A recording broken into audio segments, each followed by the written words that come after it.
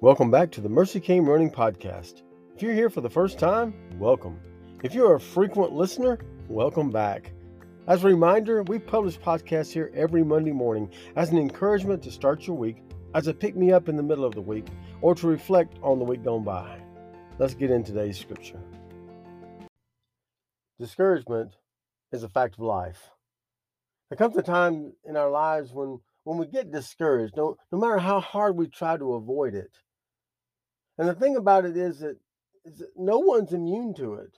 Everyone at some point in their lives becomes discouraged in the things that they do. Now, when discouragement comes, we have two choices we can make. Either we can give up or we can work through it. Either we can give up or we can persevere and see how God can use discouragement in our lives to make us stronger in our walk with Him. That's precisely where the Israelites found themselves. And maybe that's precisely the place that you find yourself today. Maybe you're listening to this today and say, Joel, I am discouraged. You don't know what's been going on in my life, but I'm discouraged. Things have happened at work. Things have happened in my personal life. Things have happened in different things and different times in my life this week. And I'm discouraged and I want to give up. And you see, that's where the Israelites were in the passages we're going to look at today. We're going to look at a passage from Ezra first, and then we're going to look at a passage from Haggai.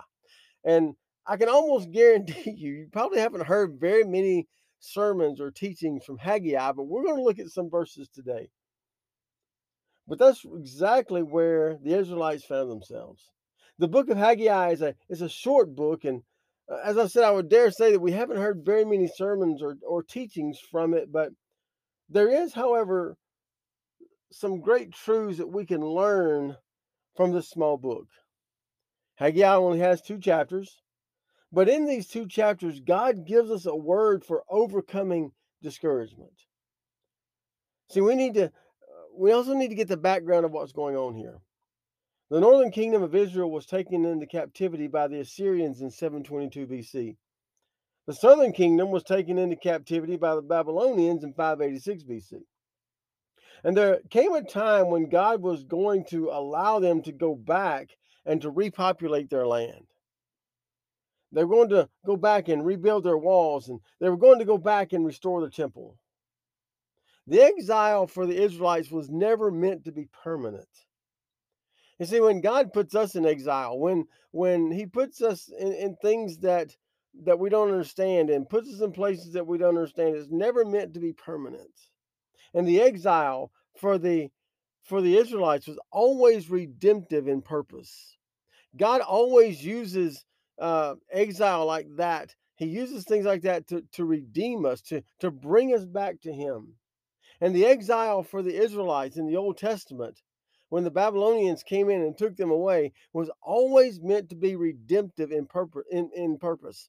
And there was always the opportunity that the Israelites were going to go back to their land and repopulate. See, there was going to come a time when God was going to allow them to go back, rebuild their walls, and restore their temple. It was never meant to be permanent, but it was used by God to turn His people's hearts back towards Him. Nehemiah would be the one to go back and rebuild the walls, and a man named Zerubbabel would be the one to oversee the rebuilding of the temple in Jerusalem. These were monumental and important tasks that needed to be done. The walls around Jerusalem represented security, and the temple was the dwelling place of God. And without these 2 pillars, the community would not continue to stand. One of the problems that faced the remnant who returned was that the first contingent was small in number. In the almost 70 years that they were held captive in Babylon, people had grown accustomed to being there. In time, the Babylonians had allowed them to rebuild their houses, to raise families, and establish businesses.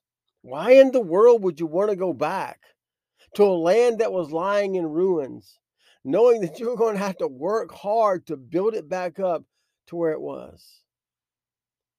You're making a good income now in Babylon. Why would you ever want to go back? Those that did go back, well, they were met with the monumental task of rebuilding the walls and the temple. And I want us to catch a really good glimpse of what's going on here, the background of what's going on here. So we're going to first look in Ezra. We're going to look in the book of Ezra, and we're going to start in chapter 3. Ezra chapter 3, and we're going to start reading in verse 8. And it says, in the second month of the second year, after they arrived at God's house in Jerusalem, Zerubbabel the son of Shealtiel, and Jeshua the son of Jehozadak, and the rest of their brothers, including the priests and the Levites, all who had returned to Jerusalem from the captivity, began to build. They began to build, and it began with excitement. They went back and they were back in their land. They were back in their homeland. They were back in the promised land that God had given them years and years before. And they began to build with excitement.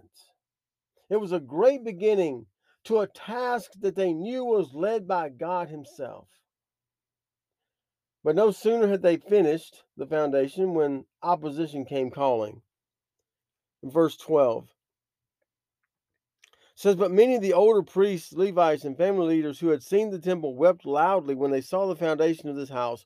But many others shouted joyfully. The people could not distinguish the sound of the joyful shouting from that of the weeping, because the people were shouting so loudly, and the sound was heard far away. So here's this great multitude of people. They were shouting and weeping because the temple and the walls were being rebuilt, and they were happy and they were ecstatic about what was going on.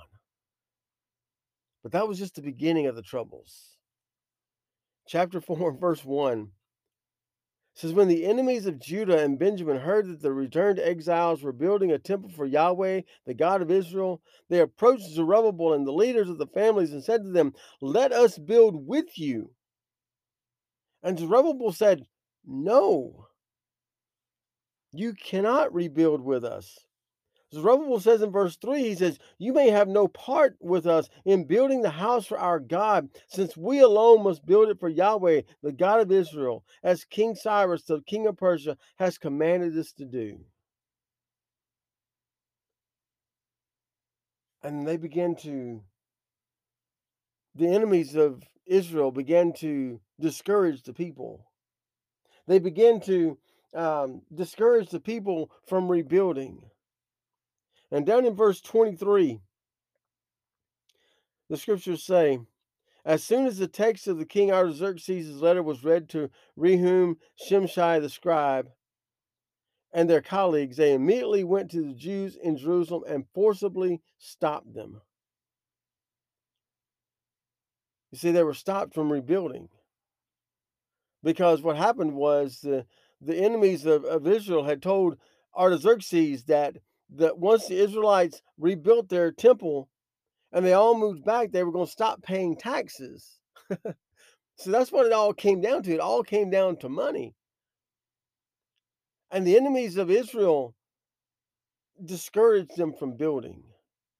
They said, you can't do this anymore. And the people got discouraged. And then in chapter 5 and verse 1, God begins to raise them up again. He begins to speak to Haggai and Zechariah, and he tells the people to get back to work.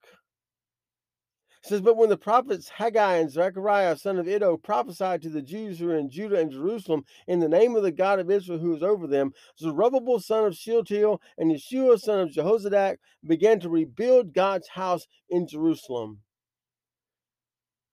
The prophets told them, you've got to get back to the work. This is what God has called us to do. This is where He's placed us for this time and for this purpose, and we got to get back to the task. I don't know where you are in your life right now. I don't know where God has placed you. But I can tell you this, that if you're following God's will, if you're following His direction, you're not in the wrong place. And you don't have to be discouraged because God is directing you. And what He's telling us is that we need to get back to the work. We need to focus our not on our circumstances, because our circumstances depress us. Our circumstances sometimes make us want to quit, but we focus on the task that God has given us for this time and for this season. You see, the people had been discouraged, but now God, through the prophets, had encouraged the people once again to get back to the task that He had called them to do. And I often wonder what would have happened had they not gone back to the task. What would have happened if they had not allowed God to begin to work in them again? What would have happened if they had let discouragement reign? Well, we're going to find that in Haggai. We're going to find that in the first few verses of chapter 1 of Haggai.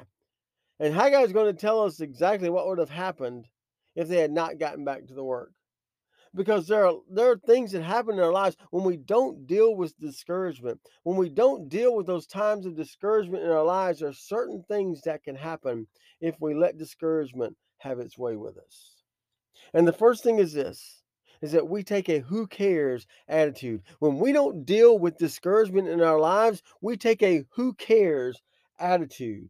Now we're looking back again in Haggai chapter 1 and verse 1. And it says, in the second year of King Darius, on the first day of the sixth month, the word of the Lord came to Haggai the prophet, to Zerubbabel son of Shealtiel, the governor of Judah, and to Joshua the son of Jehozadak, the high priest. And the Lord of hosts says this: these people say the time has not come for the house of the Lord to be rebuilt. See, the people were saying, what does it matter? It's not time for that, when God had specifically told them that it was time.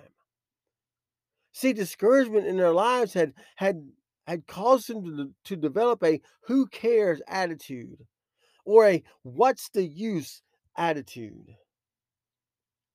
And they were telling God, it's not time to rebuild. Don't you see all this opposition around us? And God began to tell them, this is the time. This is what I've led you here to do. Get back to the work. You see, when we don't deal with discouragement in our lives, it can take on a who cares attitude in our lives. In other words, we don't care if we leave things unfinished. You see, the people were saying it's not time for us to rebuild. It's not time for us to finish what God had led us to begin. At that time, they couldn't have cared less if the temple had been rebuilt or not. What had started out as a noble project led by the Spirit of God had now been laid to rest. Out of sight, out of mind. When opposition began to mount, they may have asked themselves if God was really in it. They may have questioned the movement of God in the process. I know there have been times in my life when I've questioned, God, is this really you? Are you really leading me to do this? Are you really leading me in this direction? And I know you probably have too. You may be in your life right now, in whatever situation you're in right now, saying, is this really where God wants me to be? And I can tell you for certain that if you're following God's direction, if you're following God's will in your life, that you can never be in the wrong place. If you're following God's direction, you're never in the wrong place, regardless of your circumstances, regardless of how hard you think it is, regardless of how much discouragement is trying to settle into your life, you're not in the wrong place. Get back to the work. Get back to the focus of why God has you where He has you for this season in your life. He may change it down the road, but if this is where God has placed you in this season of your life, stay with it, stick with it, and make sure you don't give discouragement a foothold. You see, we're all going to get discouraged along the way. Sure, we're going to be rejected along the way.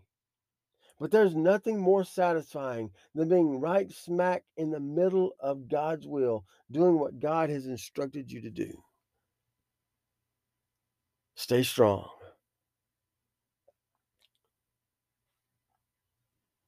You see, the second thing is When we let discouragement take hold in our lives, we find life unfulfilling.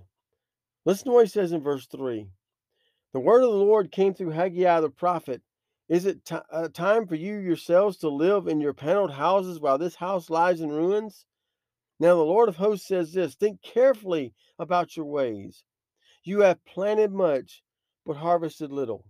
You eat, but you never have enough to be satisfied. You drink, but you never have enough to become drunk. You put on clothes, but never have enough to get warm. The wage earner puts his wages into a bag with a hole in it. Have you ever felt that way? Have you ever felt that life is just seeming to be unfulfilling? That the more money you make, the more money goes out. That you never seem to have enough, that you never can seem to catch a break, that life is just unfulfilling. That's what happens when we let discouragement reign. But when we find ourselves focused on what God has called us to do, we find ourselves with a contentment. Yeah, it may be on the backside of nowhere, as Moses found himself on the backside of nowhere, feeding someone else's cattle, tending someone else's flock. But if you're in the middle of God's will, as I said earlier, you can never be in the wrong place. And that's where we find fulfillment in life. That's where we find fulfillment in life. When discouragement sets in, fight it by finding contentment in where God has placed you, keeping our focus on what He's called us to do every moment of our lives. And see, the last thing is this: when we let discouragement reign in our lives, we develop a who cares attitude. We find life unfulfilling, and then we miss out on God's blessings. Look at what he says in verse 7. It says, the Lord of hosts says this: think carefully about your ways. Go up into the hills, bring down lumber and build the house, and then I will be pleased with it and be glorified, says the Lord. You expected much, but then it amounted to little. When you brought the harvest to your house, I ruined it. Why? This is the declaration of the Lord of hosts, because my house still lies in ruins, while each of you is busy with his own house. You see, when we find discouragement in our lives, and when we lose focus of what God has called us to do, then we miss out on the blessings that God wants for us when we finish the tasks that He's called us to do. God blesses us when we finish those tasks, when we keep our mind on the work, when we keep our focus on what He's called us to do and where He's called us to do it. God desires to bless His people, but sometimes He withholds those blessings when we're not committed to the task. Don't allow discouragement to reign in your life, because when we do, we miss out on the blessings of God. See, one thing we need to understand is that discouragement can strike at any time and in any fashion. We must always be on our guard. And I want to close our podcast today with some encouragement that Paul gave us in 1 Corinthians 15:58. Because no matter where you are in your life, no matter what season of life you're in, I hope you can find encouragement in this verse. 1 Corinthians 15:58. Therefore, my beloved brethren, be steadfast, immovable, always abounding in the work of the Lord, knowing that your labor is not in vain in the Lord. Be encouraged, friends, and don't let discouragement reign in your life. We'll see you next week. Thank you again for joining me on the Mercy Came Running podcast. It's my hope that it continues to be a blessing and an encouragement to your life. If you enjoy what you hear each week, share it out to your friends and family who could also benefit from hearing an encouraging word. Thanks again, and I'll see you next week.